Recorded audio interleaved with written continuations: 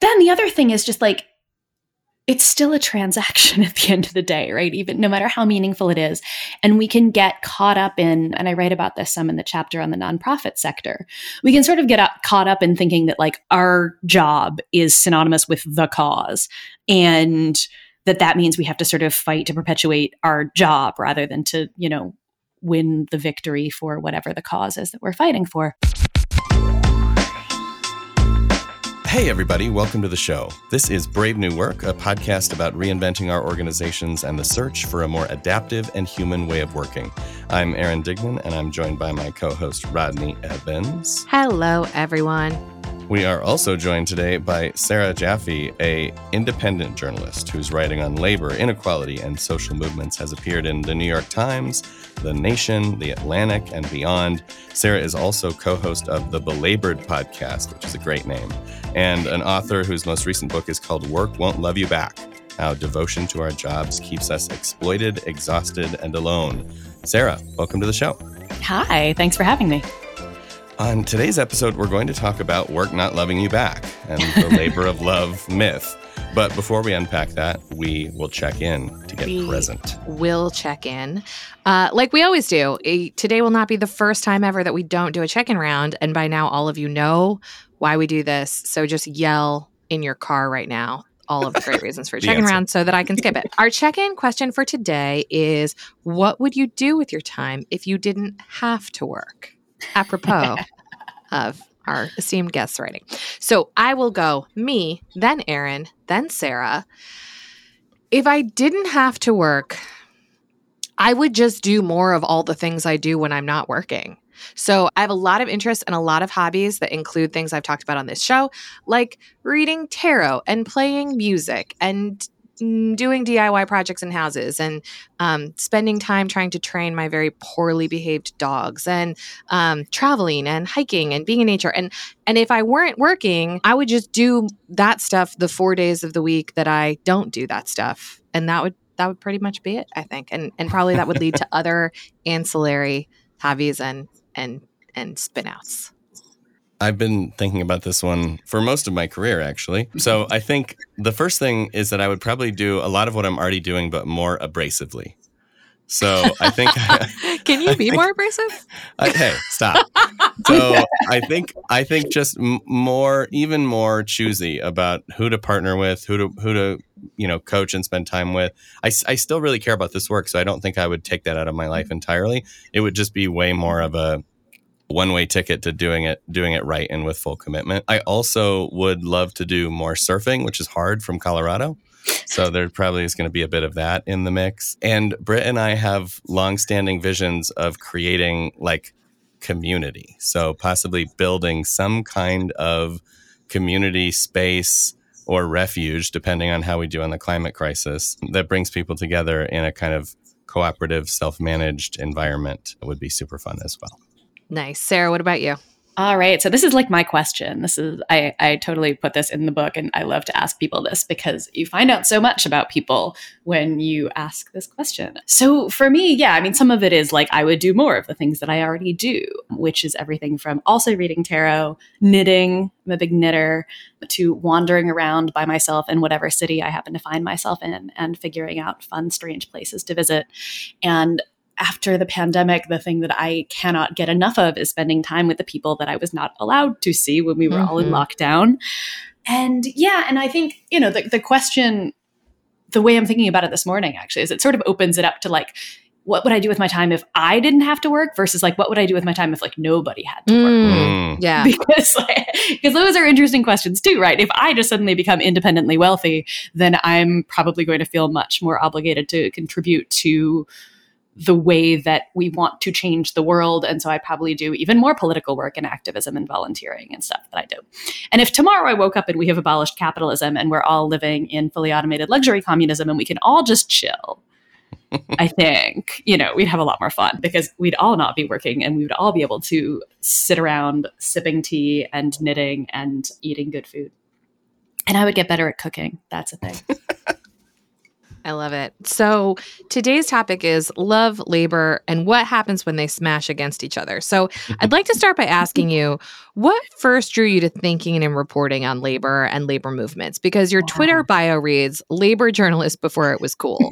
So how'd you get the drop on everybody, and what sparked your interest in the beat? So, I mean, the thing is, I didn't, that's like kind of grumpier than it needs to be at this point. But also it's kind of true that like my joke, especially since the pandemic began, is like everybody is a labor reporter now, except like they're not, of course, because people are not becoming like in-depth sort of focused beat reporters on the history of labor and the labor movement and labor law in the US or the UK or wherever I happen to be at the moment. People are just sort of writing shallow trend pieces about what's happening in the workplace right now that don't have a lot of awareness behind them. And so, by the time I started thinking seriously about like what I would do as a political journalist going out into the world, it was 2007, 2008. And I don't know if y'all remember those years, but there was kind of a massive collapse of capitalism happening. And I was already interested in writing about work. And I was already sort of aware of the lack of labor beat reporters in the press the way they maybe had been 40 years earlier. And then, the Great Recession brought that to the fore even more, that there were a couple of people that I could think of that were doing the kind of in-depth reporting that I wanted to see. And that was Liza Featherstone and Barbara Ehrenreich. And that was kind of it. And so I was like, all right, so there's clearly a need for more people to be doing this thing because it looks like nobody's doing it. And it was a fight to get to write those stories at first, and still sometimes can be. So I have to convince editors that the thing that I think is an important story is actually an important story, or that the way that they're telling the story that is important is wrong, actually, which nobody likes to hear. And yeah, so that was 12, 13 years ago now. And I've been doing this more or less full time since I finished grad school, which was 2009. And mostly that's been as a freelancer, which has some upsides and some very significant downsides, as your listeners probably know. And yeah, so it's been tough, but there are more of us now, which is great. There are some wonderful people who have come into the field since I've been doing it. People like Alex Press, Kim Kelly, Connor Lewis. They're just like, I've got like colleagues now, which is great. We can like, reality test things and gut check each other and sort of be like, are you covering this? Cool. Then I don't have to. My colleague Michelle Chen and I, who do the Belabored podcast together, especially do a lot of that because, it'll be like, oh, okay, you're on this. Then I don't need to be on this. Michelle's got that. I can do something else. And that, there's still not nearly enough of us, but it feels at least a little bit more like there's an actual labor beat again. Thank goodness. I want to dial into the title, Work Won't Love You Back, because it almost sounds like a little bit of tough love advice that someone would give a friend, right? Who's pining after the wrong person. Like, they're just not that into you. Work, it's just not that it's really not. Right. Why do we need to be told this in the first place? Like, what's going on that's underneath that title? Yeah, I was so interested in that very question, right? That why do we sort of expect to find jobs that we will love, or at least some of us expect to find jobs that we'll love, because that obviously isn't a universal part of people's working experiences, but it is a big one. It's a fairly common one, and it's a common sense idea. And this is where I get really wanky in the way that the Italian thinker and communist organizer Antonio Gramsci meant common sense is like the ideas that are sort of saturated into society to a point where they do exercise sort of power. So, something that's common sense is like America is good, but also when that's challenged in ways like these big panics about teaching critical race theory in schools, like you see what kind of meltdowns like challenging the common sense can cause. And challenging the idea that like work is something that should be fulfilling and meaningful. I've had a few people melt down at me, not too many, but a few. Because it's really hard when these things are so ingrained that it's not just like you had to learn it, you just sort of absorb it from the ether. Because it's everywhere, because it's that accepted.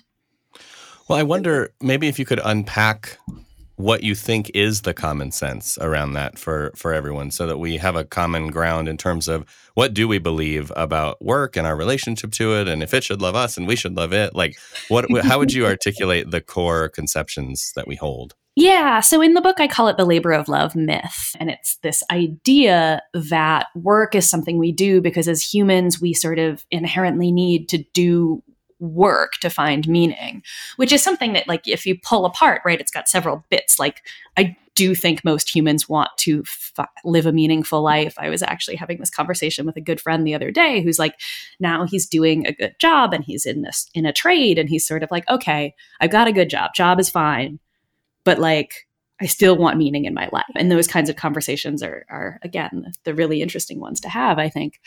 But this expectation that the place we will find that meaning is also the thing that we do in order to put a roof over our head and pay the electric bill on this very loud refrigerator behind me, and buy the things that we want to buy in our spare time. That's not actually like a really old concept. It's actually, other than a few types of work, a fairly recent expectation for most people.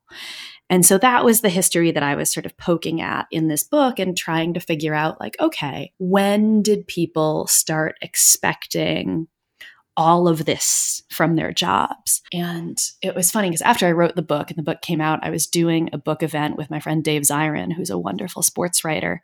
And he sent me this article that somebody had found from like 1980 from, it's like the St. Petersburg Times, I think, that was like about workaholism. And if you read it, and the description of workaholism just sounded like what like a job ad expects now, right? It's like you're more dedicated to your job than your family, and you spend all your extra time at work. And like, you know, this article in a major mainstream newspaper, this was not like a little lefty publication, right? It was like, this is bad, actually. Like, this is strange and an addiction akin to alcoholism. And now 41 years later, that's just the norm.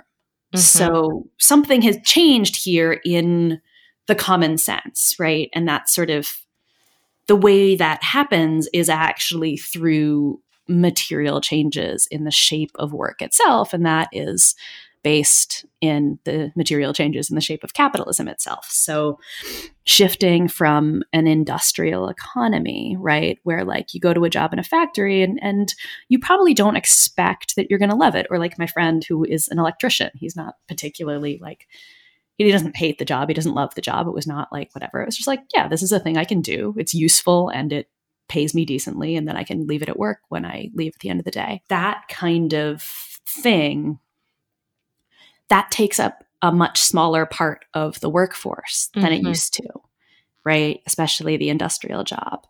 And instead, what filled in the gaps are jobs in services, everything from retail to healthcare to, you know, public relations and finance. So all of these kinds of jobs require different emotional relationships to the job. They require different amounts of sort of ourselves to be brought to the job, right?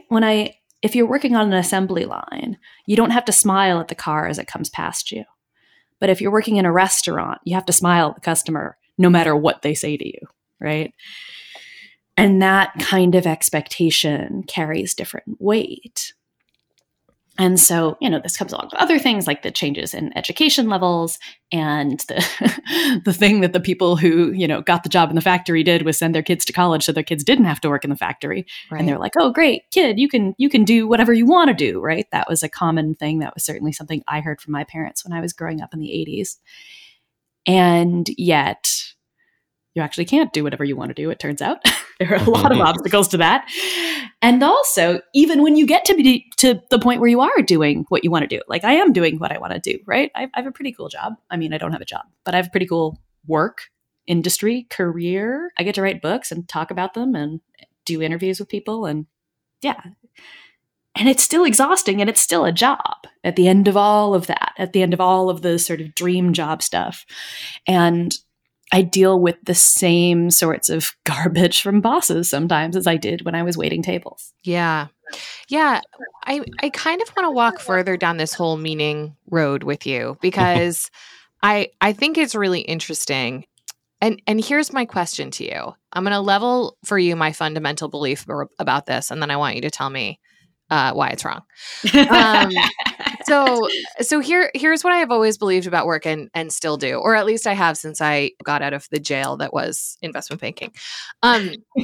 Congratulations. Thank you very much. It was an important bound toward freedom in my life. So I believe in work that feels meaningful, and I believe in my work having meaning insofar as I am able to contribute in a way that feels useful to me. And the way that I bifurcate that is that, like, that does have to do with the meaning of my life, but only in an ancillary way.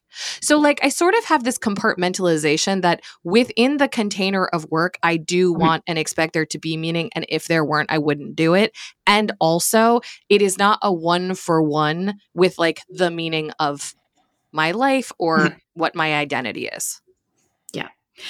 Yeah, I think, there's a few things to unpack with that, right? One of them is, of course, as I said, that like most of us don't actually get to make those choices. It took me a very long time, a lot of school, a lot of debt to actually scramble my way out of the service industry and actually get to do journalism. And then, surprise, surprise, I'm still broke.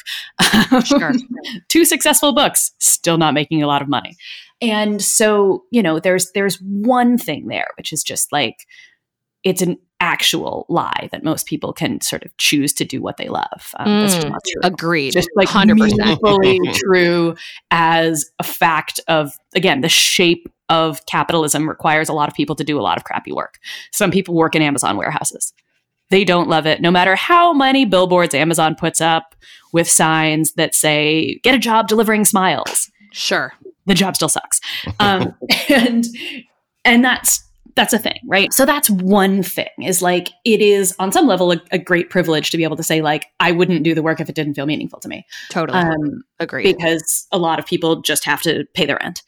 And even within doing journalism, a lot of the things that I had to do, particularly when I had jobs rather than freelance work, is, being a journalist writ large felt meaningful to me. Writing a listicle on the 10 worst whatever things for, clickbait felt incredibly meaningless to me, and actually was like, in some ways, like more soul killing, because like when I was waiting tables, I didn't delude myself into thinking that I was doing anything more meaningful than bringing people food, which is great. Bringing people food is not a bad thing to do with your day. I do miss right? those days of being like, this is a transaction I can complete. Exactly. Yeah. Exactly. Right. I was not doing anything like harmful to the world by bringing people food, but like, I also didn't expect it to mean a lot to me. I had to smile and pretend to my boss that I found it incredibly meaningful to like deliver plates of sushi, but whatever. But like, the way that this story gets told is that it is your fault if you are not doing something that feels meaningful to you, and you are not trying hard enough if you don't love your job. And so the solution is try harder to love your job, even when the conditions of your job are crappy. And again, that's something that is true whether you are doing the thing that you always wanted to do, or whether you are doing the thing that was the job you could get to get by. In all of those situations, right? The pressure to like your job and show up with a smile is on some level pressure to sort of swallow whatever misgivings you have about whatever is going on. Sure. Yeah. So like, that's sort of one big point, is that I'm concerned about making the world better for all of us, not giving sort of individual advice on how to maximize your personal utility. That's what the book is about. And then the other thing is just like, it's still a transaction at the end of the day, right? Even no matter how meaningful it is. And we can get caught up in, and I write about this some in the chapter on the nonprofit sector, we can sort of get caught up in thinking that like our job is synonymous with the cause, and that means we have to sort of fight to perpetuate our job rather than to, win the victory for whatever the cause is that we're fighting for. And those are many ways that things get tangled and complicated. So, but I'm agnostic on how people should feel about their jobs. Like, I hope that in my ideal world, everybody gets to make choices that bring them meaning. And I think we accomplish that by giving people more time and space away from work, not in sort of encouraging people to go out and find a job that feels meaningful, because like as things stand right now, that will not be possible for everyone. So that will just be me giving advice to people who probably look like me and have advanced degrees and not too much debt, rather than giving advice that is actually like broadly meaningful to the majority of the workforce. And that's even just talking about the US, not to mention the rest of the world where the things are actually made that are no longer made in this country. So the real question of like, what do we do here is one that my answers tend to be like, how do we actually solve the bigger problem so that like everybody gets to have a good life, rather than like, how do I individually make sure that my life is better? Often that comes with, unionize your workplace so that you have some more power on the work on the job. But yeah, those are things that you can do that are both good for you personally and also good for changing the world. I feel quite called to talk about the future of this tension and how we resolve it. But before we do that, I almost want to go backwards, which is what are kind of the originating cultural forces, economic forces, political forces that fed into the current state and ideology? So where did this come from in your view, and how much of that did you have a chance to cover in the book? Yeah, so I went sort of digging and poking through these narratives and where do they go back further than, say, 1975 about loving your job. And that's why I divide the book into two halves. The first half is about care work, and the second half is about creative work, because these are broadly the places where we have expected people to do it for the love of it rather than for money for quite a long time. Mm-hmm. So the book starts off with the unpaid work that is still done in the home, mostly by women. And the pandemic sort of really, really, really not just sort of underlined for us how much of that work is still done by women. And all of the lopsided ways that has shown up in everything from people quitting their jobs or losing their jobs to daycare crises, caring work, the ongoing battle about what's going to go into this freaking stimulus bill that may or may not ever pass Congress, which I'm so tired of talking about. Oh my God. And that work, that expectation rather, that women will be responsible for the caring work because they were naturally good at it, that in turn shaped what jobs like teaching, nursing, but also retail, food service, the service industry writ large will look like, because this is what we expect of women. And what I'm arguing in essence is that as these jobs become a bigger and bigger part of the economy, as women become a bigger and bigger part of the workforce, they are mostly still in what we think of as pink collar jobs, right? Some of us get to be in formerly male dominated fields, but largely women in the workforce are still in pink collar jobs, right? Teaching is still 70-something% female. Nursing is still 90-something% female. So things like that. And so as it becomes a bigger and bigger part of the workplace, of the workforce, these expectations become more and more common, right? So that's part one of the book, essentially. And then part two, I look at the way that we have talked throughout history about art and artists and creative work, and how that has also spread from, the expectations of somebody who's a painter or a sculptor, and they just do it because they love the art and they absolutely must create, to the reality of today's, Damien Hirst and Jeff Koons and the rest of them who have like literal factories where their things are produced and they do very little of the work. But also to like working in public relations or advertising or tech, right?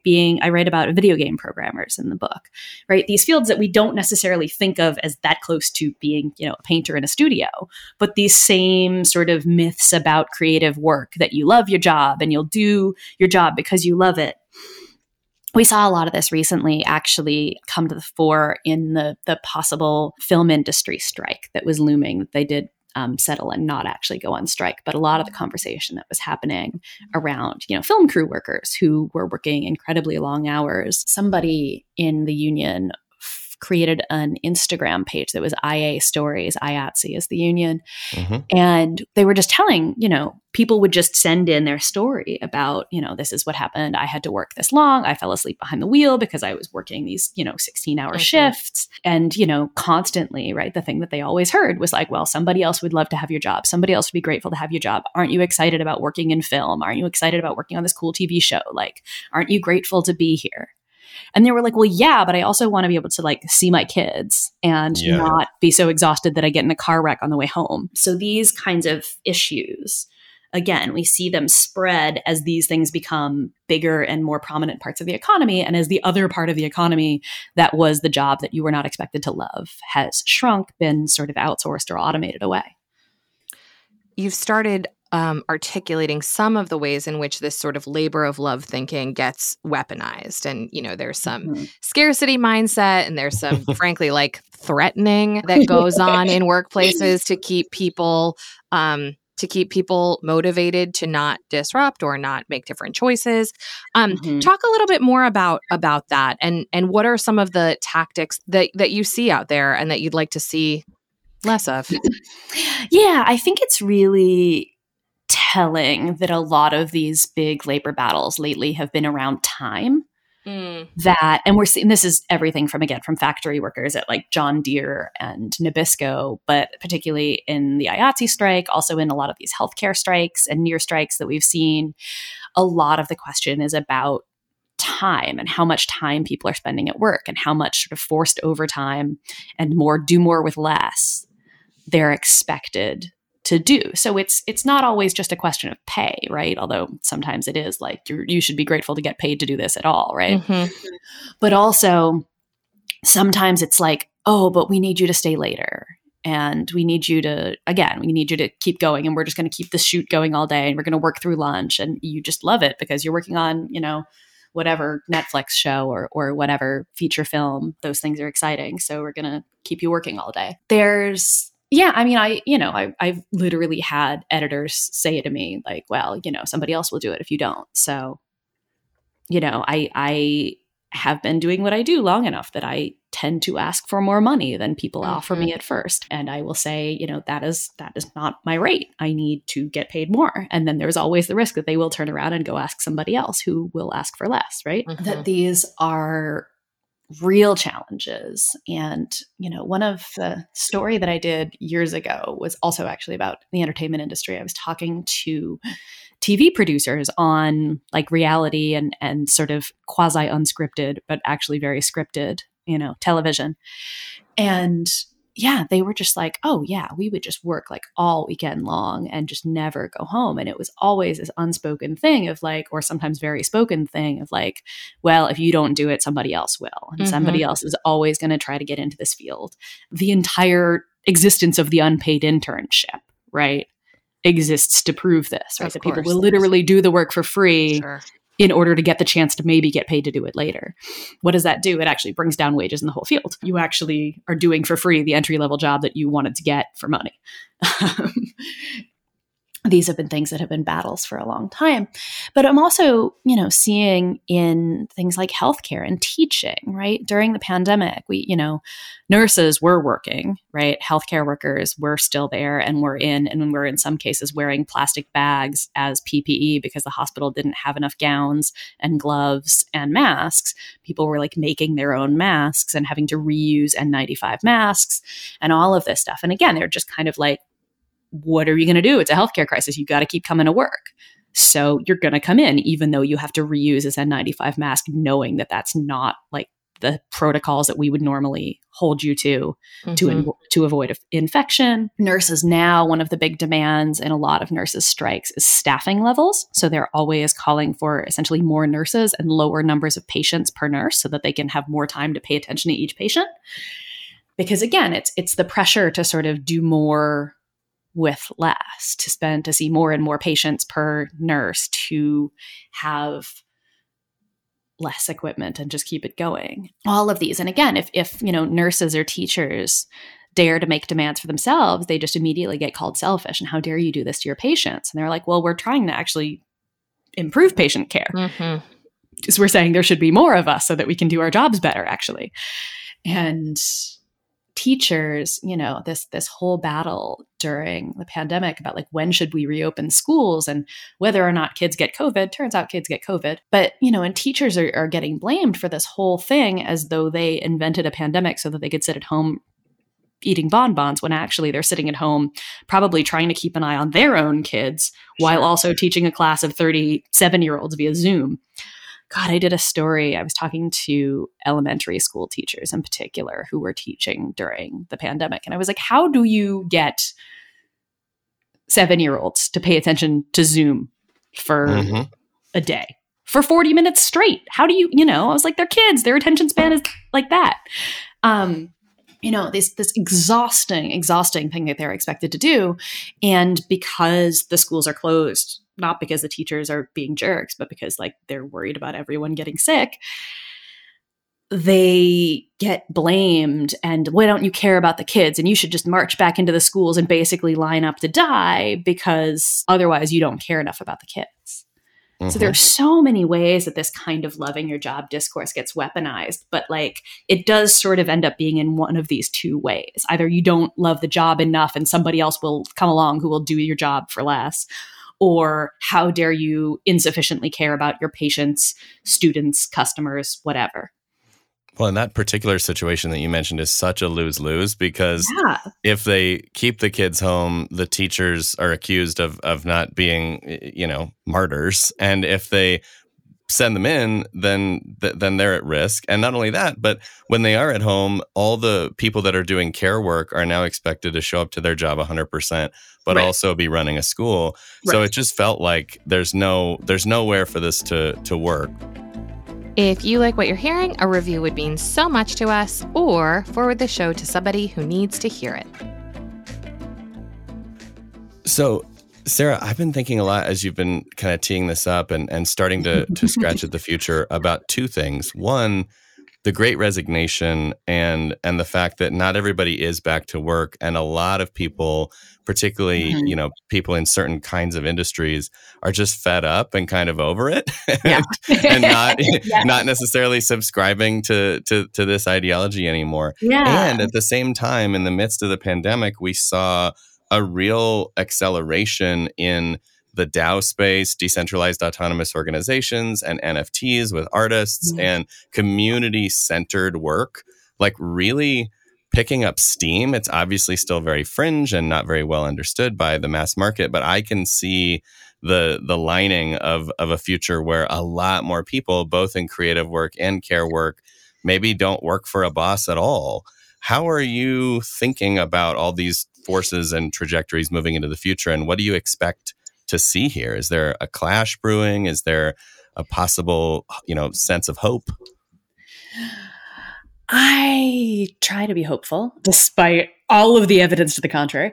I think one of the things that happened, and like I keep saying this, and I wrote this in an article fairly early on in the pandemic, as it would turn out, that what COVID did was sort of pull the veil away from this coercive core that is true of, again, all work. That we don't do it because we want fulfillment and joy. We do it because we have to in order to pay the bills.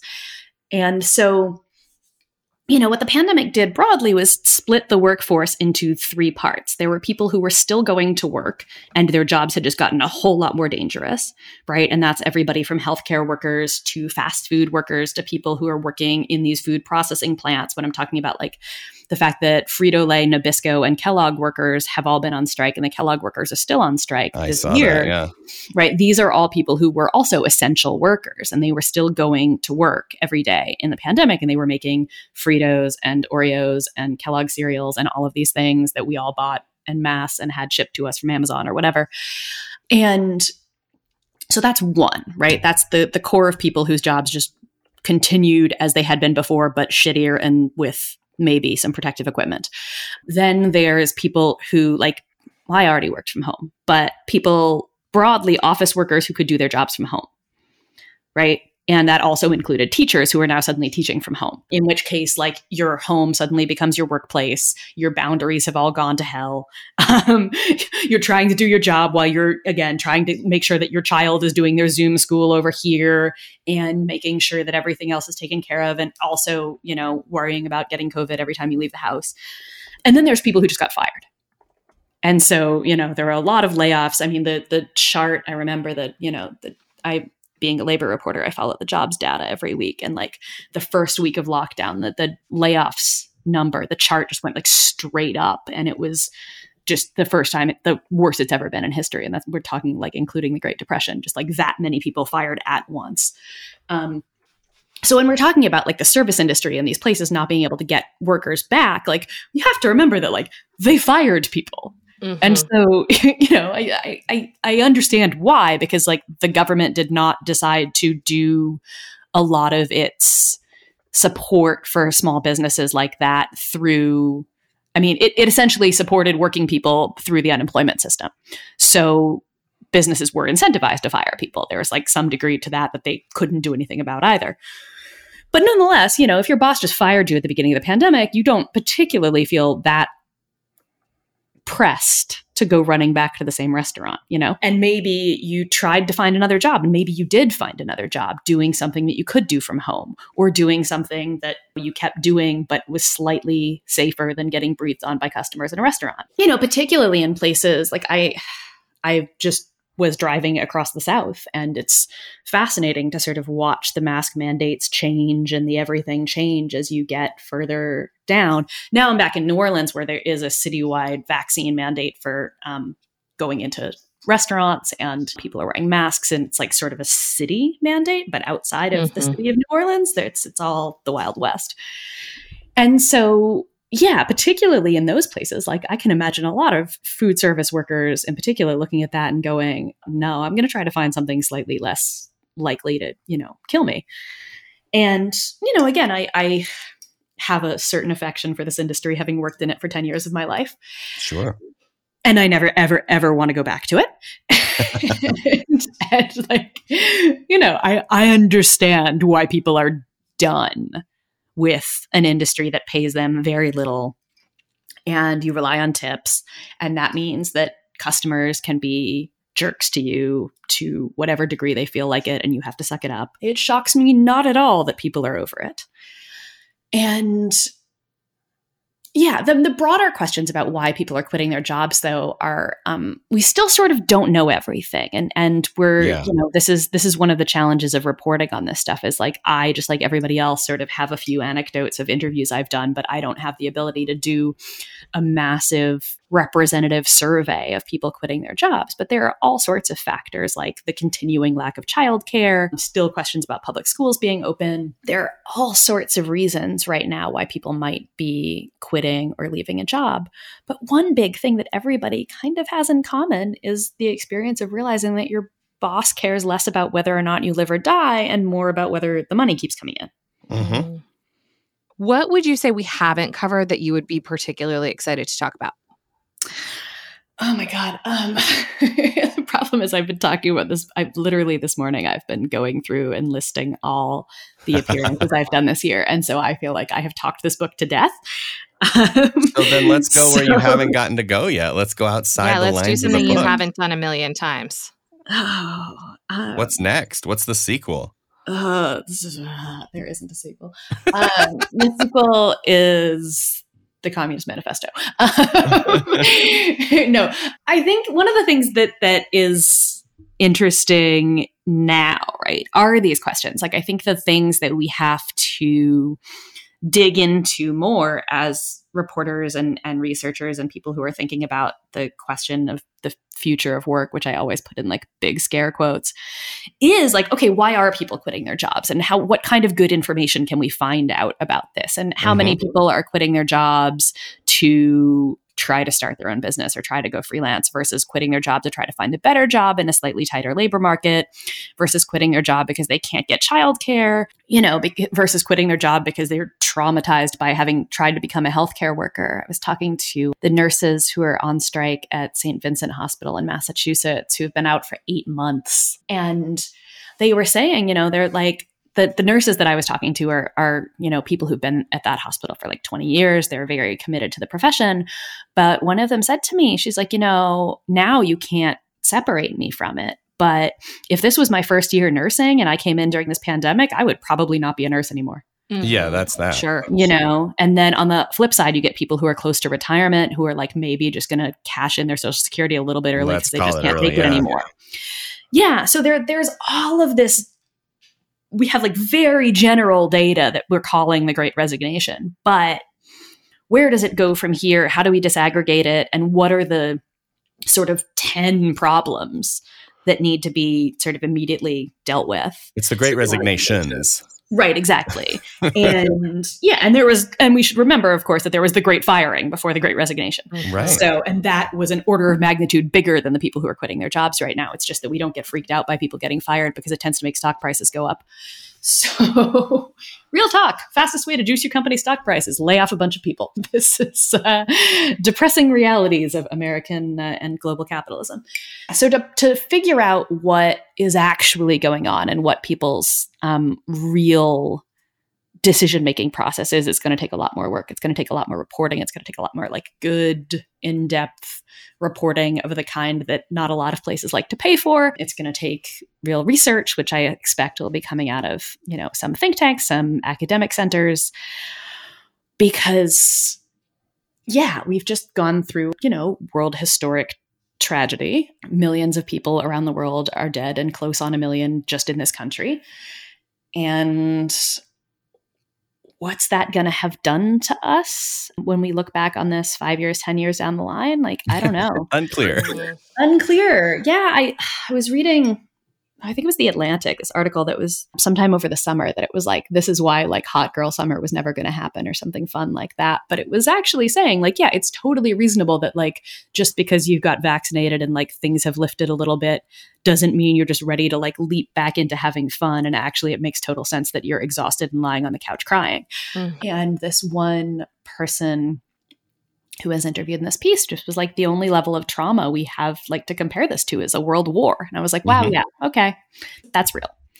We've experienced world war levels of tragedy that we kind of don't talk about that way. And this is the actual sequel, which is not really a sequel to this book at all, but the thing that I am working on is a book proposal about grief and grieving as a thing that we do not really have space and time for in our currently existing world, and how that actually haunts a lot of these political issues and economic issues that are so divisive and troublesome and thorny and hard to solve right now.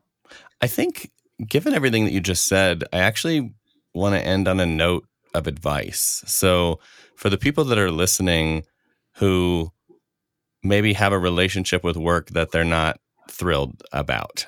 Yeah. And that could take many different forms and shapes, as you've described. What would some parting words of wisdom or action or reflection be for them? Like, given all the work you've done in this space, what's the move that someone who's wrestling with this can make? I mean, the number one advice I always give is if you have a job that you can unionize, unionize your job. If you have a union already, get more involved in it. Because as I was saying, it is a way that you can both like have an impact on your job right now, but also be part of a broader shift in power that can actually more broadly change power dynamics across the world, which is how we actually change things. So that's like my bit of like workplace advice. Join a union. I'm a member of the National Writers Union Freelance Solidarity Project, which is an interesting thing to, deal with because I don't have a job. So I don't have one particular place that I can unionize, but instead we're working on things like getting agreements with different publications to improve freelance standards across the board, to put sort of, binding rules in place so that conditions, again, are better, not just for me personally, because like my conditions on some level get better personally when my book is more successful. But that doesn't help the rest of the industry get better. Mm-hmm. And so those are the kinds of things that I think are really important because, again, they are the ways that we improve things in the short term for ourselves, but are also laying groundwork for actually being able to change things. And one of the reasons, I mean, I talk about strikes a lot because I'm a labor reporter and covering them is my job, but also because those are the places where we know what workers' demands are, right? Mm-hmm. Because like in the 6% of the private sector that has unions, that's a place where we get an organized list of what the workers are mad about, right? I know what the workers at John Deere were pissed about because I know what they went on strike over, and I know what led them to vote down 2 contracts before the one they finally accepted, because they said that. It's there. So those are, my first advice. And then these are political questions, right? At the end of the day, they are questions that involve choices about where, as a society, we're going to allocate spending, we're going to allow people to have power, we're going to deny people power. One big, huge thing that happened in the first stimulus bill that passed under Biden was the refundable child tax credit, where the government is sending people money to support their children. And that was true regardless across the board. It's universal. It's amazing. I have no idea if it's going to survive this endless stupid fight in Congress. Thank you, Joe Manchin. But that was a hugely significant decision that said, essentially, raising children is hard, it's work, it's expensive, it's difficult. And as a country, as a public, we have an interest in helping support people who do it, which I think is great. I don't have kids, but I'm happy to have my tax dollars going to support everybody else's because it's a much better thing for my tax dollars to be going to than a lot of the other shit we spend them on. And so decisions like that, fights like that one, the struggle that's going on, one of the big things that I've been tracking is the fight over home care spending. And, they wanted $400 billion for home care to pay people actual living wages to do home health care, which is, a big deal, and to make it more accessible to people who want to be able to stay in their homes as they get old or ill. And that, too, is a big public political decision about valuing care, valuing people who can no longer work in a lot of cases, right? When we're talking about people who need home care, we're talking about people who are no longer producing value in the economy. And so the fact that we treat those people like crap in this country and don't pay the people who take care of them decently is itself an expression of how little we value people who aren't working anymore. So all of these questions that are big and theoretical are also being hammered out in Congress between some of the worst people in the world and some lovely people too.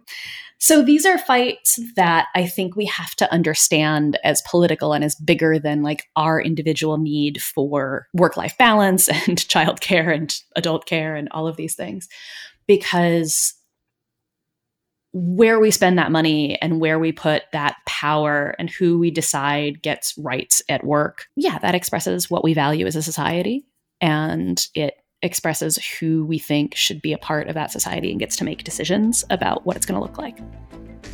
Well, that seems like a pretty great place to draw things to a close. Sarah, where can our listeners find out more about you, your book, and your work? You can follow me on Twitter at Sarah L. Jaffe, although admittedly I am spending less time on Twitter these days. And you can follow me you can find my website at workwon'tloveyouback.org. I've also got a very intermittent email newsletter that you can sign up for off of that website. Awesome. Sarah, thank you so much for coming on the show today. Thank you. A quick tip of the hat to Taylor Marvin for making us all sound good. Brave New Work is produced by The Ready, where we help organizations around the world change the way they work. Get in touch with us by emailing podcast@theready.com. And as for you, thanks for listening. Now go change something. Maybe even your job.